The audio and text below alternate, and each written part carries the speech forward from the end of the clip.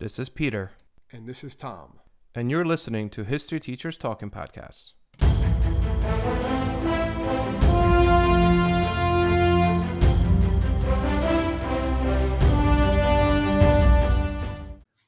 All right, this is Peter Zablocki and Thomas Reska, and welcome back to the podcast. Tom, this one has been a long time in the making, I guess. This is probably one of the topics that we've thrown back and forth. Originally. Originally, we have to do this one. We're going to do this one. We've gotten emails about doing this one. About doing this one. And it's an interesting topic. It's just how to tackle it because it's so broad and it's complex and we have to keep it within a certain time frame, really. Because I remember teaching this, it can take a couple of days. Just going over the content, going over the impact, and we'll try to do it the best we can. But we're going to be looking at kind of the timeline and the background and the consequences of the Watergate scandal. Yep. The political scandal by which all others since have been judged. Yes, and we'll definitely get into that. You have that gate ends at everything. that's everything. Gate. This. It's all reference to this. Yes, this is the granddaddy of them all, and what makes this the granddaddy of it all is because it was very difficult for people to take sides with Nixon at the end of this because the proof was so obvious. It was a smoking gun. That's where you got that term. That's where that term really became part of American culture, the smoking gun evidence, the smoking gun tapes. There's just no way to refute it. He was caught in a lie, and that was the end of it. Yeah, Republicans left him. Everyone left him. It was like, there was no way that they could have defended that. And that's kind of that ended Nixon. So let's talk about Watergate. And let's start, I think the plan today is to kind of talk a little bit about Richard Nixon before Watergate, and then give you guys a little summary about the entire event, more or less what happened, and then we'll kind of get into the specifics of this and kind of try to tackle again, like Tom said, this has like a multitude of different layers, people getting fired, people quitting, people getting replaced, and this just goes on for like a year with the hearings and everything. Trace back even prior to that too, which we'll talk about, because if it really wasn't for the Pentagon Papers, which we can get into a little bit, Watergate doesn't happen. It's the Pentagon Papers that starts all of this rolling and really starts all the paranoia that Nixon has too. Yep. Which is his downfall. So first things first, Richard Nixon. Milhouse Nixon. Make sure you bring that up. Yes. Right. Yeah. So Richard Nixon actually would have kind of got, again, don't get me wrong, definitely a controversial president. No question about it. And it was very interesting because I was getting interviewed for my first ever teaching job. I was like 21 years old, straight out of college. I think I was still in college. I think I was graduating in a couple of weeks.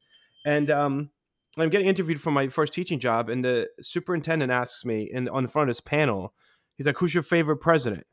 And I'm like, "Oh man, that's a terrible question to ask, Put you on the spot.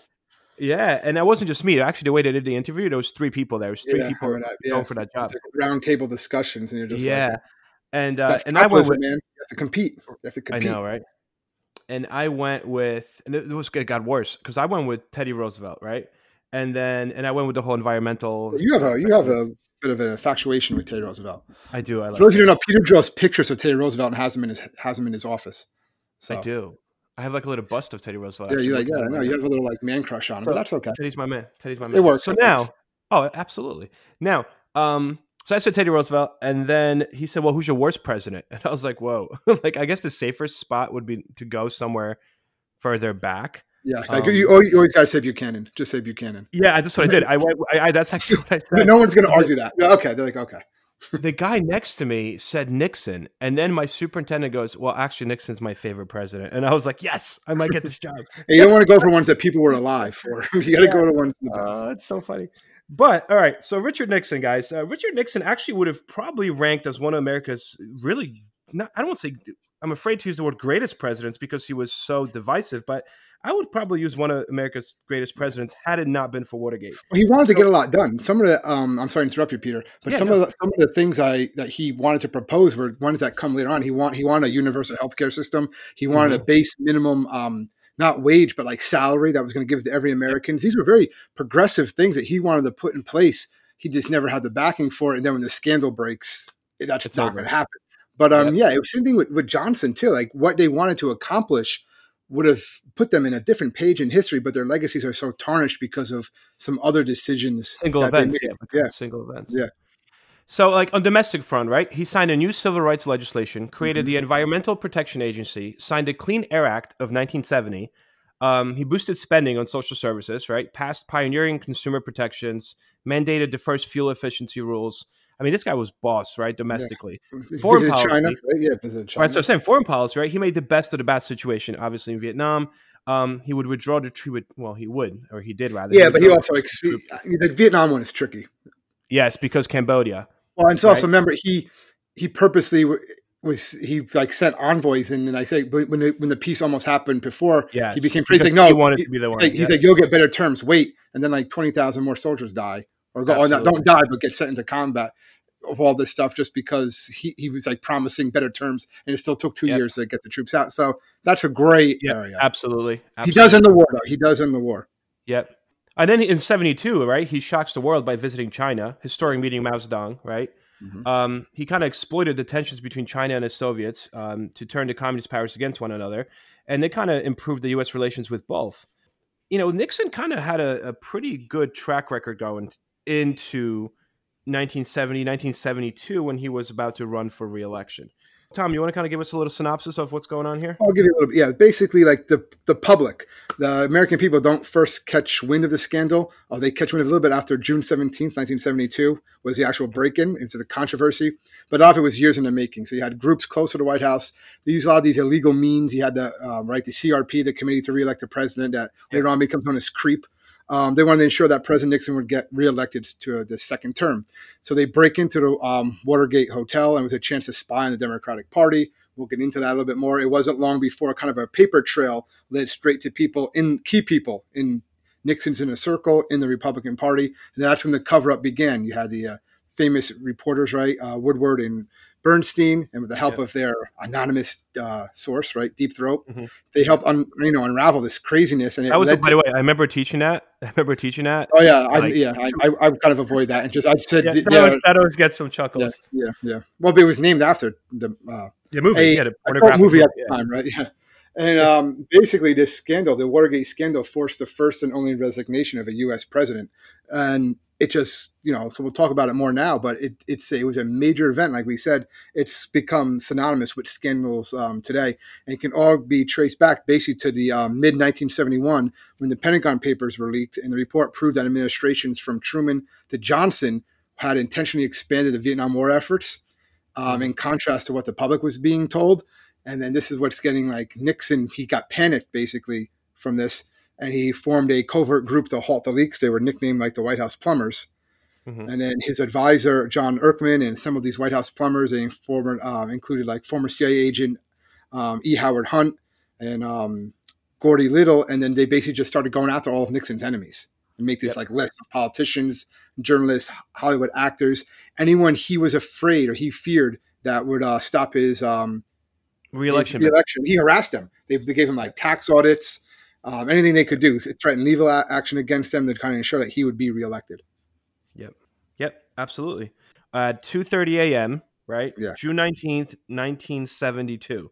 So a guard at the Watergate complex in Washington D.C. catches five men breaking into the campaign headquarters of the Democratic National Party. Now, if Right. you watch the very historically accurate movie known as Forrest Gump, Yes. they say that I'm being Forrest made the phone call. Right. Forrest made the yeah, phone he call. sees the lights in the Watergate Hotel and he calls in. It's actually not true. Well, obviously not true. But what happened was Yeah. they the individuals they put tape on the locks so that the Mhm. doors wouldn't lock until they get in. The security guard walking by noticed the tape. Then he goes in and that's when they get caught. Yes.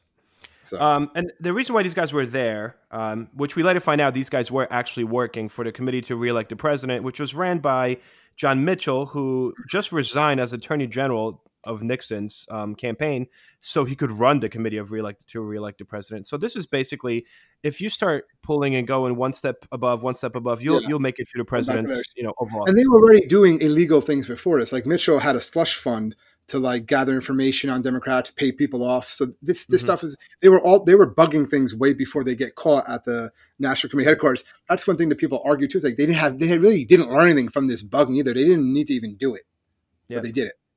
And this is Well, not why so Nixon got impeached. It wasn't doing the bugging. It's the scandal that's how he gets impeached. yes. Yep. So the burglars, when they That was actually the second time they were at the Democratic headquarters because Yeah, the first bugs didn't work. So they were going yeah, to replace the bugs and put new ones in the telephones and stuff and wiretaps. And they also wanted to take pictures of different documents that kind of outlined the Democratic Party's strategy for their election coming up. Anyway, they get arrested, and the press discovers very quickly that the leader of these five men that were at Watergate is James McCord, who was actually a former CIA agent. And he was also a security coordinator for a group known as the Committee to Re-elect the President, who's, as we just said, John Mitchell, ex-Attorney General of Nixon's, and Nixon's close confidant, was the boss. So their connection is kind of made at the beginning, but this doesn't really get a lot of play in the news for no, some reason. no, it It doesn't. does. People don't really focus. They don't really talk about it, and it's kind of brushed under the rug. Or people are like it's what is whatever because they do. I think Nixon is asked about it, or so certain people are asked about it. He's just like, no, that's ridiculous. But it's basically Nixon ordered his chief of staff, Bob Hendelman, to instruct the CIA to block any FBI investigations into the finances behind the Watergate break, and that's the beginning of the cover up right there. Yeah. That's the beginning. As soon as he orders them to, block this investigation, just don't open these books, hide the records, whatever you have to do. That's when the cover up begins, and that's when Nixon's basically sealing his own fate. Yep. In addition, actually, the committee to reelect the president winds up spending nearly like $450,000 Yeah, and paying that to the Watergate burglars to buy their silence right after they were indicted for the burglary. So it's like, hey, you got indicted for breaking in. Yeah, you're working. It's almost like you're independent guys that are trying to help the president, but you don't know the president. So it's like, please don't say anything that you know anybody higher up. And they got paid $450,000 to not yeah, say anything. But then, essentially, two Washington Post reporters kind of don't drop this case, right? Bob Woodward and Carl Bernstein, and they kind of keep on plugging along in this case, yeah. and they're They're, like, they're really ah, they're really reporting on that Hunt connection, yep, and they confirm with their anonymous source, Deep Throat, which I guess we get out of the way now. In yeah, 2005, it was revealed that Deep Throat was FBI Director Mark Felt, and that was kind of yep, suspected. I think, believe even at the time, he just hmm, wasn't revealed until 2005. But I think in the 80s and 90s, people in the inner they knew who it was. He hmm, doesn't formally acknowledge it, but a lot of people realized that it had to be Mark Felt because it was information that only he would know. And he basically did it because he's like, listen, no one is above the law. Like, even the president yep, of the United States is not above the law. yep. What we didn't mention is the fact that the burglars actually on them had copies of like the reelection committee's White House phone number. Yeah, Like that's the right. connection could have been made very quickly. And it really Um, was. I think a lot of the investigators knew. Now, this goes higher up than what they yeah, were saying, and they knew that, and that's why they kept on digging. If there wasn't, if it wasn't so blatantly obvious, they might have just kind of backed away. All right, it's the president. Because remember, at this time, the presidency was still not that it's not respected today. I'm not saying that, but you still had that. That's the office of the president. That's our president. It was a little bit different than it is now when you have like the politics and they're trying to, the parties are trying to bring each other down. You had that, but not to the extent that obviously you have now. And yeah. I think it's back, but it was just more respected then and more looked at as like a higher position. So you didn't fault them for what they did, but it was so obvious that people just kept on digging. Yep. So Nixon is questioned a first time that this is kind of comes up is in August of that same year, right? 72. Nixon actually gives a speech in which he swears that his White House staff has nothing to do or was not involved in his break-in.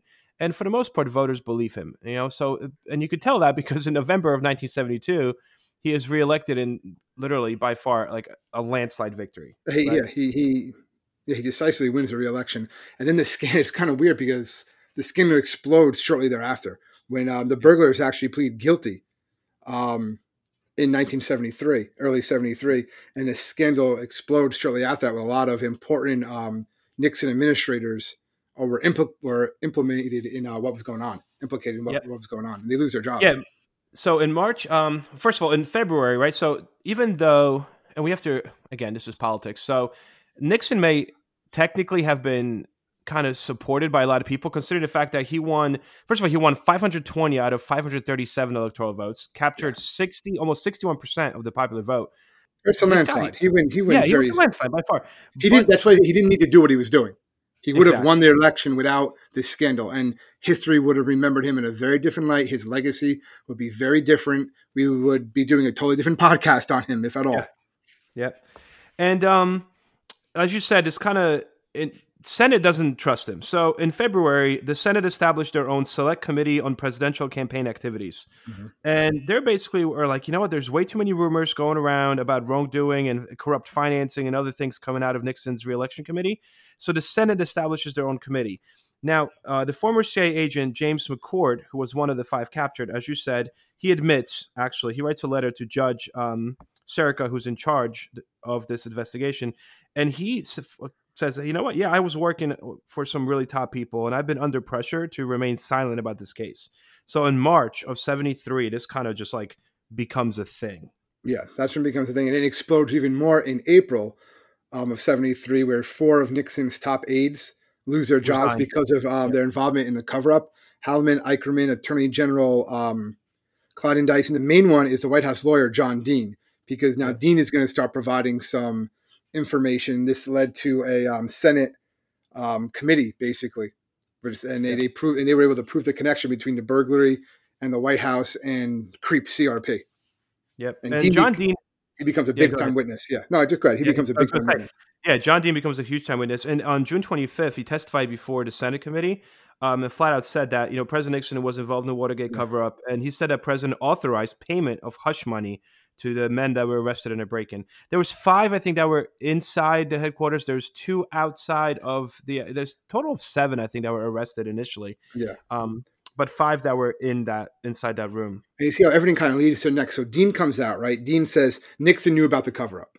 And then that leads to even more investigation. They found this Nixon assistant by the name of Alexander Butterfield.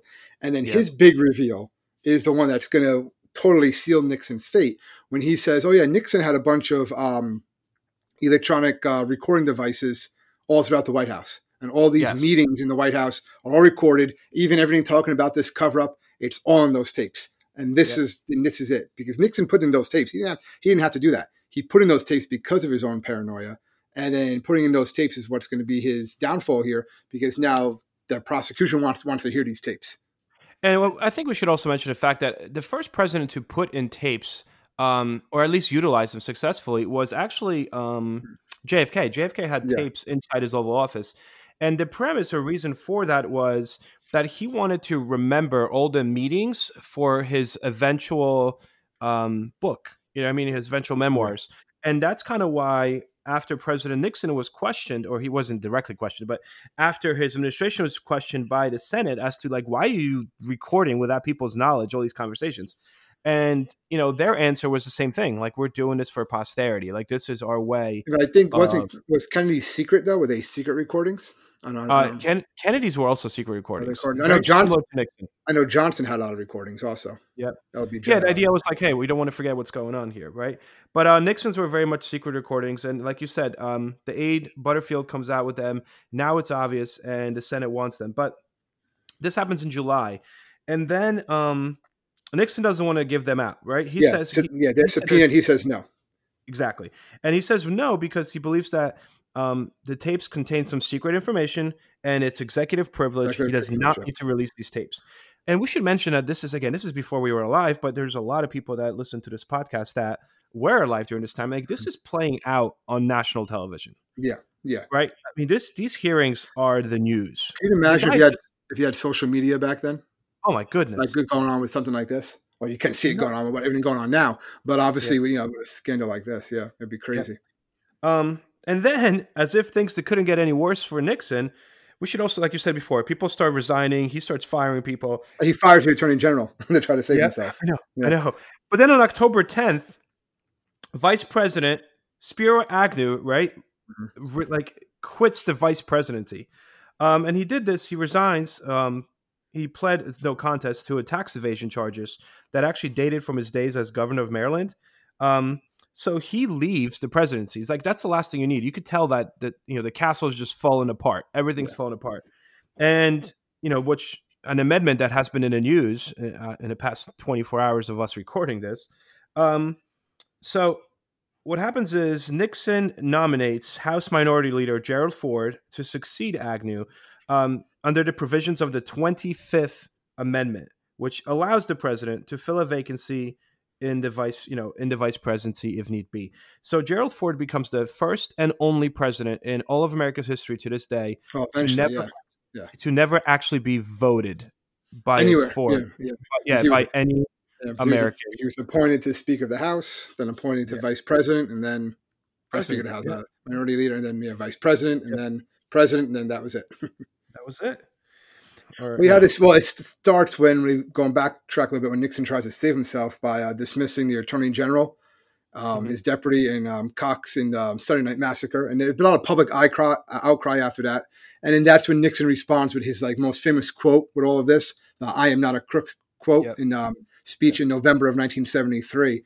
And that's one of those famous speeches, one of those famous sayings that's always this shown whenever you watch anything on Watergate. They're going to show him saying, "I'm not a crook." And yep. then by March of that year, the Watergate Seven were indicted. Many spent time in prison. And though Nixon was named, he remained unindicted. He was named in that, but in, A news story gets shared by a friend on social media, or you catch a tweet that really makes your blood boil. But how do you separate fact from fiction? That's the premise behind Disinformation, a 10-part series from Evergreen Podcasts and Emergent Risk International coming this fall. Tune into Disinformation wherever you get your podcasts. And remember, don't believe everything you read. Watergate 7, but he was not actually indicted because he's still the president, and they're still waiting for this smoking gun, and that basically comes with the Watergate tapes were finally released in July of 1974, even though an 18-minute section was erased. That was pretty a lot of really controversial, basically because the Supreme Court said, no, we're honoring the subpoena. The presidency is not above the law. Because when Nixon gave in later speeches, if you ever watched the Frost-Nixon debates, Yep. he gives in these later speeches where they ask him point blank, are you saying that the president is above, committing these crimes? He basically says, no, what I'm saying is these are crimes, but it's not a crime when the president does it because he has the government's best interest, the country's best interest at heart. So it's not a crime if the president does it. He actually Yep. believed he was above the law, and that's where the Supreme Court steps in. That's what really angered a lot of people. Said, no, you're not. You're still a So, servant of the people. I want to backtrack a little bit because this is happening in November, right? Mm-hmm. And then eventually hops over, 274. But the one thing happens that happens in 73 before we get to 74, before the tapes are actually, released. And that was what I mentioned before, which was the night massacre, the Saturday Night Massacre. Mm-hmm. So Nixon was getting really upset about the attorney general. At the attorney general, like you said, he fired him because of the prosecutor, Archibald Cox, right? So the prosecutor kept on going after Nixon, like, I want these tapes, right? I don't want just a synopsis. And they said this was a Saturday Night Massacre because Nixon basically went to his attorney general and said, I want you to fire this prosecutor. And his attorney general, Richardson, is like, I'm not going to do that. So he fires him. And then he goes to the attorney's assistant, William, right? R something, I forgot his name. So he refuses to do it. So he has to resign. Then it goes to the Solicitor General, Robert Bork, right? He refuses to do it. He resigns. It winds up going down All the way.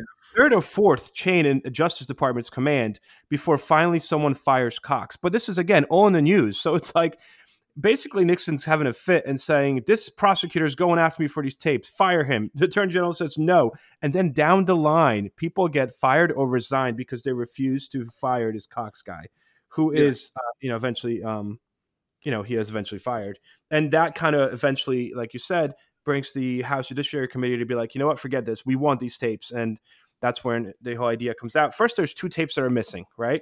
Yeah. And the tapes go as far back, 72? Yep. So now we get ourselves to almost 74. We're like late 73, early 74. And as you mentioned, Tom, the biggest tape has 18 minutes, an 18 and a half minute gap in it. And they say that Rosemary Woods, the White House, Nixon's secretary, accidentally erased part of the tape. And there's no such thing as erasing 18 and a half minutes. They literally spliced it. So they cut the tape, so it's like, come on, you can't, no. But it was going back and forth while this is happening, right? So while these tapes, and again, Nixon's like, I'm not going to give you the transcripts. I'm not going to give you all the tapes. This is all you get. While this is happening, representatives of 2 oil companies actually plead guilty to making illegal contributions to Nixon's campaign. right? And then three more companies, Goodyear, American Airlines, and another airline, report similar donations. So what essentially starts to happen is that by April 3rd of 1974, following months of investigation by a separate congressional committee, President Nixon agrees kind of quietly to pay more than $400,000 in back taxes, because actually he was taking all these gifts from these companies and he was never paying taxes on them. And they said that he was paying taxes equivalent to a salary of $15,000 when he was actually making $200,000 a year plus all those donations. So there's like, Nixon's not having a good year to start No, all 74. his dirty laundry is being brought up. Again, things that are people really going to care about what's going on with his tax at that time? Probably not. But now it's just piling on. Right, this is just Yeah. more stuff to pile on what he's doing wrong, and it's just gonna it's gonna explode. And then July 27th, right? House Judiciary Committee approves two articles of impeachment against Nixon. This is the biggie. That's basically, and they're not just saying they're going to impeach him. They're saying, like, you know what? They're going to charge him with obstructing justice and accuse him basically of repeatedly violating his oath of office. Like, things are going to go bad for him on July 25th. And then, Nixon gives another televised address August 5th. And you're right. That's when he gets into this whole idea of smoking gun. Like, all right, Well, like, basically, the release of Smoking Gun tape. It had 64 other recordings, and he was forced to surrender. And the tape just showed that Nixon ordered a cover up after the break-in, right after it happened in June of '72. So he's been lying since then. This just is the coup de grace. It's all people are just really done with him at this point. You have Democrats and Republicans coming together. The Justice Department demands memos showing what they're going to do about this. The indictment of impeachment is being drawn up. Right? They actually plan on prosecuting him even after he leaves office, because it's pretty much known he's going to be leaving office at this point, because you have Democrats and Republicans both supporting it, both calling for his impeachment, which you usually don't see, like large numbers. Yeah, no, the evidence was way too overwhelming. So on August 8th, 1974, before a full House vote on the articles of impeachment began even, Richard Nixon announces his resignation from office, right? And he still didn't admit any guilt. He basically said that, when they asked him, why he was resigning and whether he's guilty, he merely said that some of his judgments were wrong. Yeah, and he said he wanted to spare the country the drama or the heartbreak of a president being put on trial. Because that's what would have happened. He would have been put on trial. And he's going to be found guilty. There was no way he couldn't be. So he steps down, and this is where you have President Ford, almost like your accidental president, the guy that was just chosen by Nixon. So people are kind of a little weary about that already. Yeah. Ford becomes president. And first of all, when Nixon goes, to his helicopter and does the whole that's an also infamous or famous picture. Yeah, when he's leaving, and he's leaving the White House as the president, he sends his resignation letter to Henry Kissinger. Yeah. Yeah, it was a very short letter, by the way. Yeah. But I have like a copy of it in front of me. I have one of the books, and it says, like, I hereby resign the office of the President of the United States. Done. That's it. Richard Nixon. Yeah, then he leaves, and then Ford gets sworn in, I believe, right? He has to get sworn in officially. And then they're still debating whether or not they do look at it, and they say the Constitution does allow them to, because he left office, the Constitution still allows them to prosecute Nixon. And there's plans to prosecute Nixon in Article 1, Section 3, Clause 7 of the Constitution. They do have that right. But Ford pardons Nixon a month later, and that ends the debate. And Ford, who is considered a decent man, both sides consider him a decent guy. I think history maybe doesn't give him the best, shows him sometimes in the best light, Ford, because he inherited a difficult situation. But he basically said, it's time for the country to heal. We want to put it behind us, move on. But there was so much anger and outrage by the people. Remember, this is the president resigning from office. This big scandal. He's been lying to them since it happened in '72. So it's like 2 solid years just being lied to. Even his big time supporters are just like, man, like, And what's interesting about this is, remember, this is the '70s. The Cold War is still going on. So I always look at that aspect of it. And the Soviets are watching this, and they just don't understand it. They're like, all right, so your president lied and you're kicking him out of office? They're like, that's a scandal in America? Like, are you serious? The president lied and he's being kicked out of office? Remember, he didn't break into the building. He covered up the break-in. And you're kicking him, like, what? And they were just like shocked. They never thought it was going to be to this extent. Like that political process to them was just like they couldn't comprehend it. I always thought that was an interesting kind of spin on Yeah. Watergate. That the Soviets were like, did he kill anybody? Even did he kill 5 people? Because come on, you know, you Oh, that's poison great. people, they're Um, uranium. I mean, Richard Nixon is to this day obviously the only president to have ever resigned from office. When Ford, as you mentioned, became president, when he walked in the White House and he gave his first ever televised speech, he said, our long national nightmare is over. And Master Nightmare. Yep. But it wasn't. That's the problem. It's like he was so hampered everywhere he went for that first month. It was like, well, what are you going to do about Nixon? What are you going to do about Watergate? What are you going to do about Nixon? And he said like he couldn't actually govern as president, and he found that to be extremely a big, or rather an extreme hindrance. So when he pardoned Richard Nixon, it basically sealed his fate as president. He was done, right? Yeah, Because people were outraged that he would do that.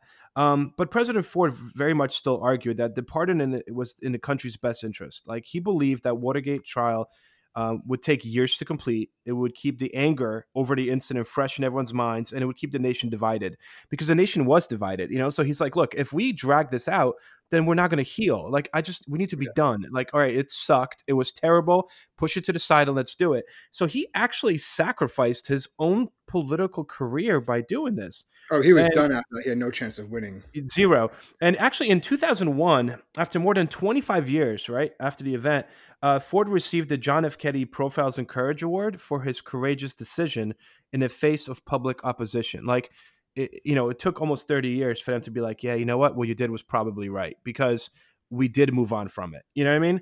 Like, this guy basically sacrificed his presidency think about it. He lost to Jimmy Carter, and the only thing Jimmy Carter had was, look, I am a complete outsider.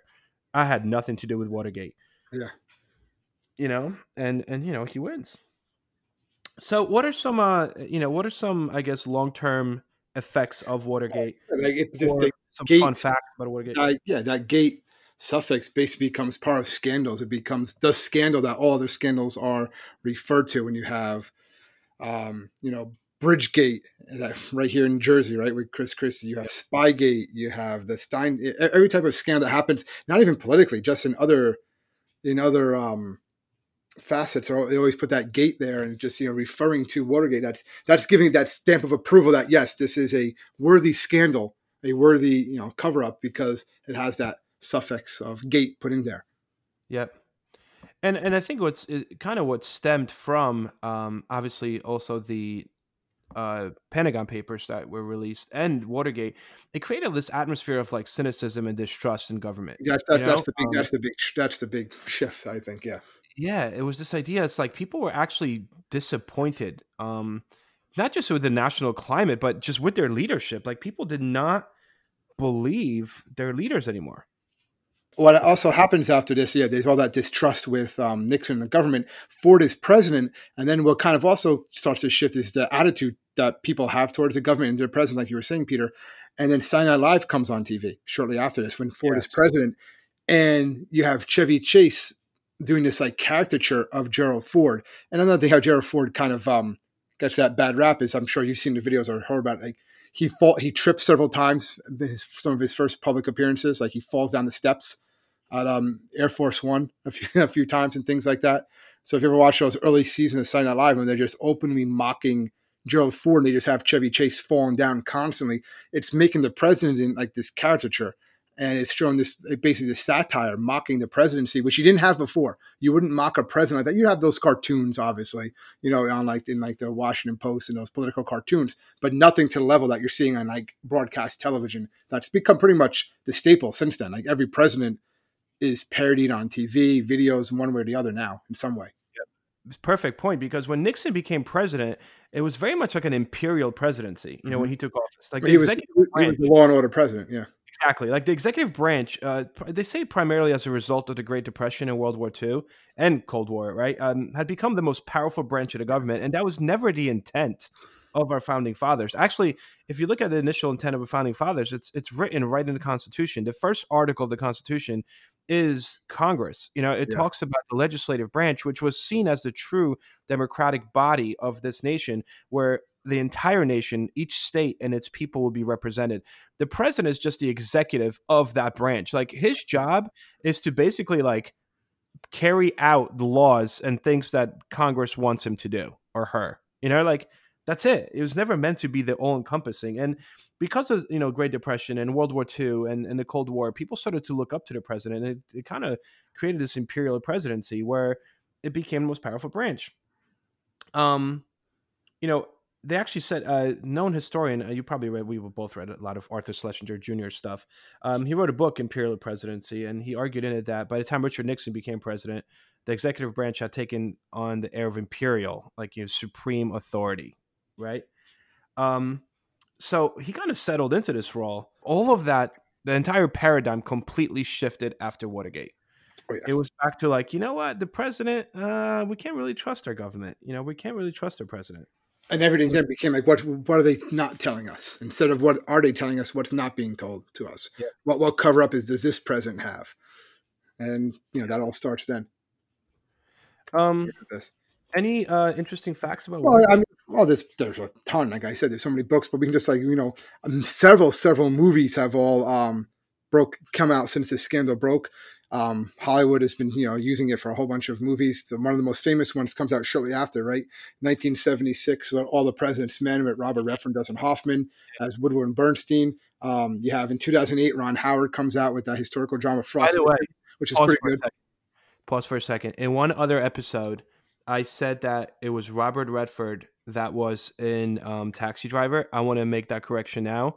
It was not Robert Redford. I did receive emails about this. How do you Robert Redford? I don't remember you even saying that.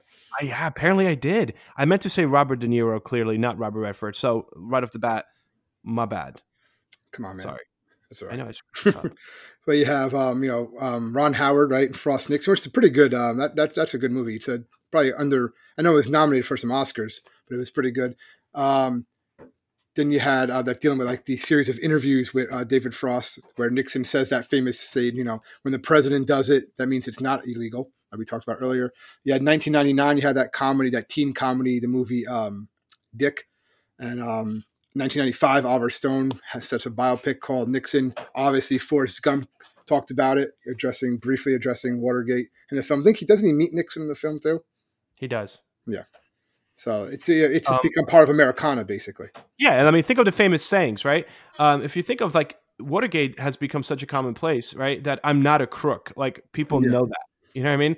Or even Ford's declaration of our national nightmare is over, and obviously the suffix of gate. Any form of political scandal. And Nixon too. Like, doesn't he?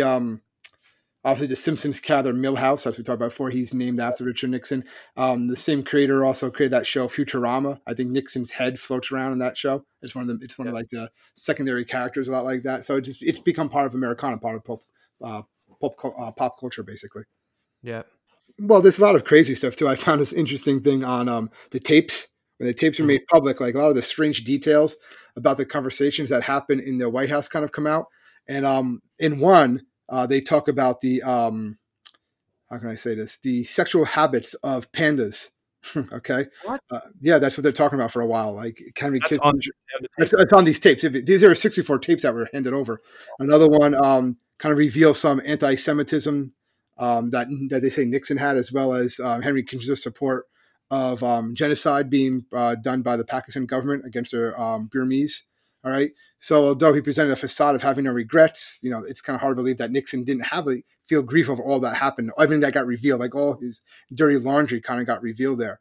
And, just because he was the first president to tape all this stuff on his own activity, and Kennedy did it, other ones did it, but not every single thing. He just taped everything, and it all came back to bite him in the end. Wow.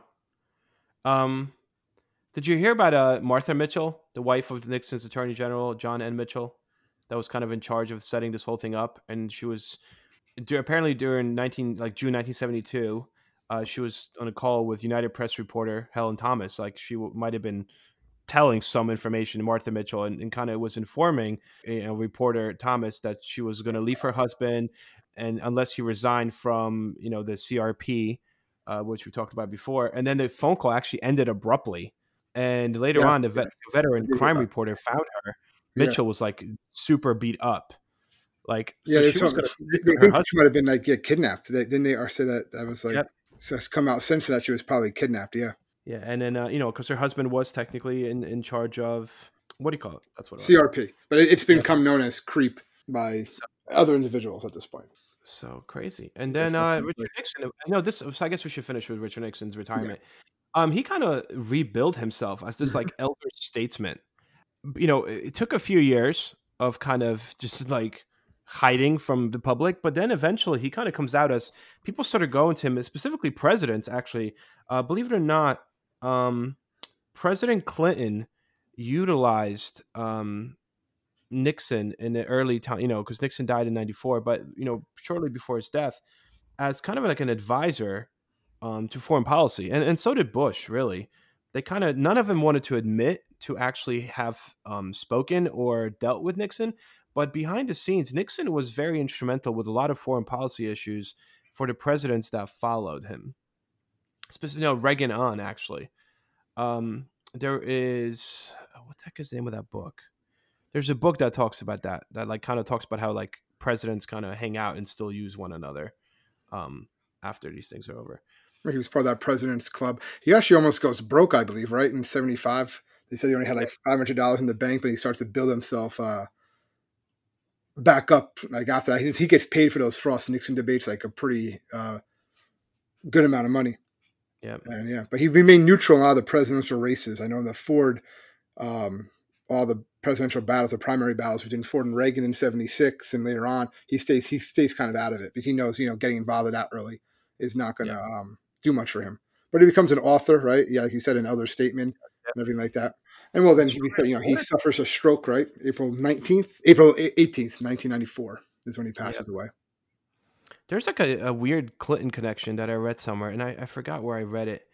Hillary Clinton. First of all, the eulogy at his funeral, I think, was read partially by Bill Clinton. But I think Hillary Clinton was like a staff worker on the impeachment trial that was getting ready for Nixon in the 70s, which is kind of ironic because they'll get to know a lot about impeachment, themselves. But I forgot what the source for that was, but I found out to be an interesting tidbit. So with everything crazy going on in this current world that we live in politically, this was it just shows you that the saying history repeats itself, or we should learn from history. I think has a lot of merit. This is an example of that, an example of how just a lot of times politicians can rise up and have this high or like anything, and then they can also have these extreme lows also. Yeah. And I saw an interesting quote that like when people were asked about Nixon, they said most Americans felt they did not know him even at the end of his career. And then Nixon replied at this quote, and like this, like he says, yeah, it's true. And it's not necessary for them to know. So there's so much about Nixon, the person, that is still kind of a mystery that's out there. So that was interesting. And his funeral became the last major public appearance of former President Ronald Reagan. After this, his Alzheimer's disease was kind of getting to such an extent that he would not really be seen after that. This is literally officially the last major public appearance of Ronald Reagan, and then Reagan would be the next president to pass away in 2004. So yeah. Anyway, so that's Watergate. Hopefully that helped we summed it up as best streamlined as we could. Streamlined it pretty well and summed it up, put it all together in a understandable way. Indeed. I got my. Did you say that last one? And you know what? And you didn't say anything about this should be a podcast. I'm kind of disappointed, Tom. No, we have to get back to it. We have to get back to our roots. We have to get back to our roots. Yeah. I was thinking too. As I was doing research for this, I thought to myself, I think, but I also feel like maybe we should not do so much about presidents. I mean, this one is not about a president. This is about a Watergate scandal. But I do want to do one on Jimmy Carter, the peanut farmer. Yeah, peanut farmer from Georgia. Nuclear scientist, peanut farmer. Yeah, I don't know. I feel like we got to just do one. Anyway, so for everybody that tuned in, thank you so much for tuning in, guys. I feel like we're getting the hang of this right now. I mean, we're thoroughly enjoying recording these. Hopefully, you guys are enjoying listening to them. My brother says that my voice soothes him to sleep every night. I said, not funny, dude. Good thing or bad thing, but okay. I don't know if he ever finishes these episodes. I think he just falls asleep. Anyway, just in case, in case anybody needs to contact us, guys, we are on the internet at historyteacherstalkingpodcast.com. We are also on Facebook. You could just search us under History Teachers Talking. Same thing on Twitter. Same thing on Twitter and Instagram. So wherever you do listen to this podcast, make sure you click subscribe. And that kind of just finishes up until next week. So thanks for listening, guys. Enjoy. Stay safe, everybody.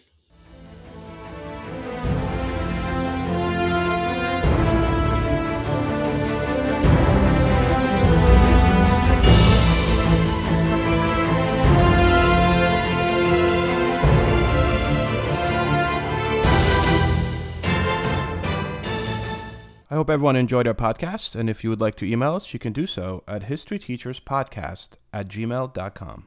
Around 10,000 BCE, families and tribes of the ancestors to the people of Britain would arrive in the southern part of the island after crossing from land that bridged from Europe. The Welsh built houses, communities, kingdoms, and continued to survive through Romans, Saxons, Danes, and Normans. The language and culture influenced by these sources continued to change and thrive, becoming ancient and modern at the same time. Join me as we travel through the history, meeting the kings, queens, nobles, and everyday people that create and grew modern Wales from the seeds of the ancient past. Croeso, and welcome to the Welsh History Podcast.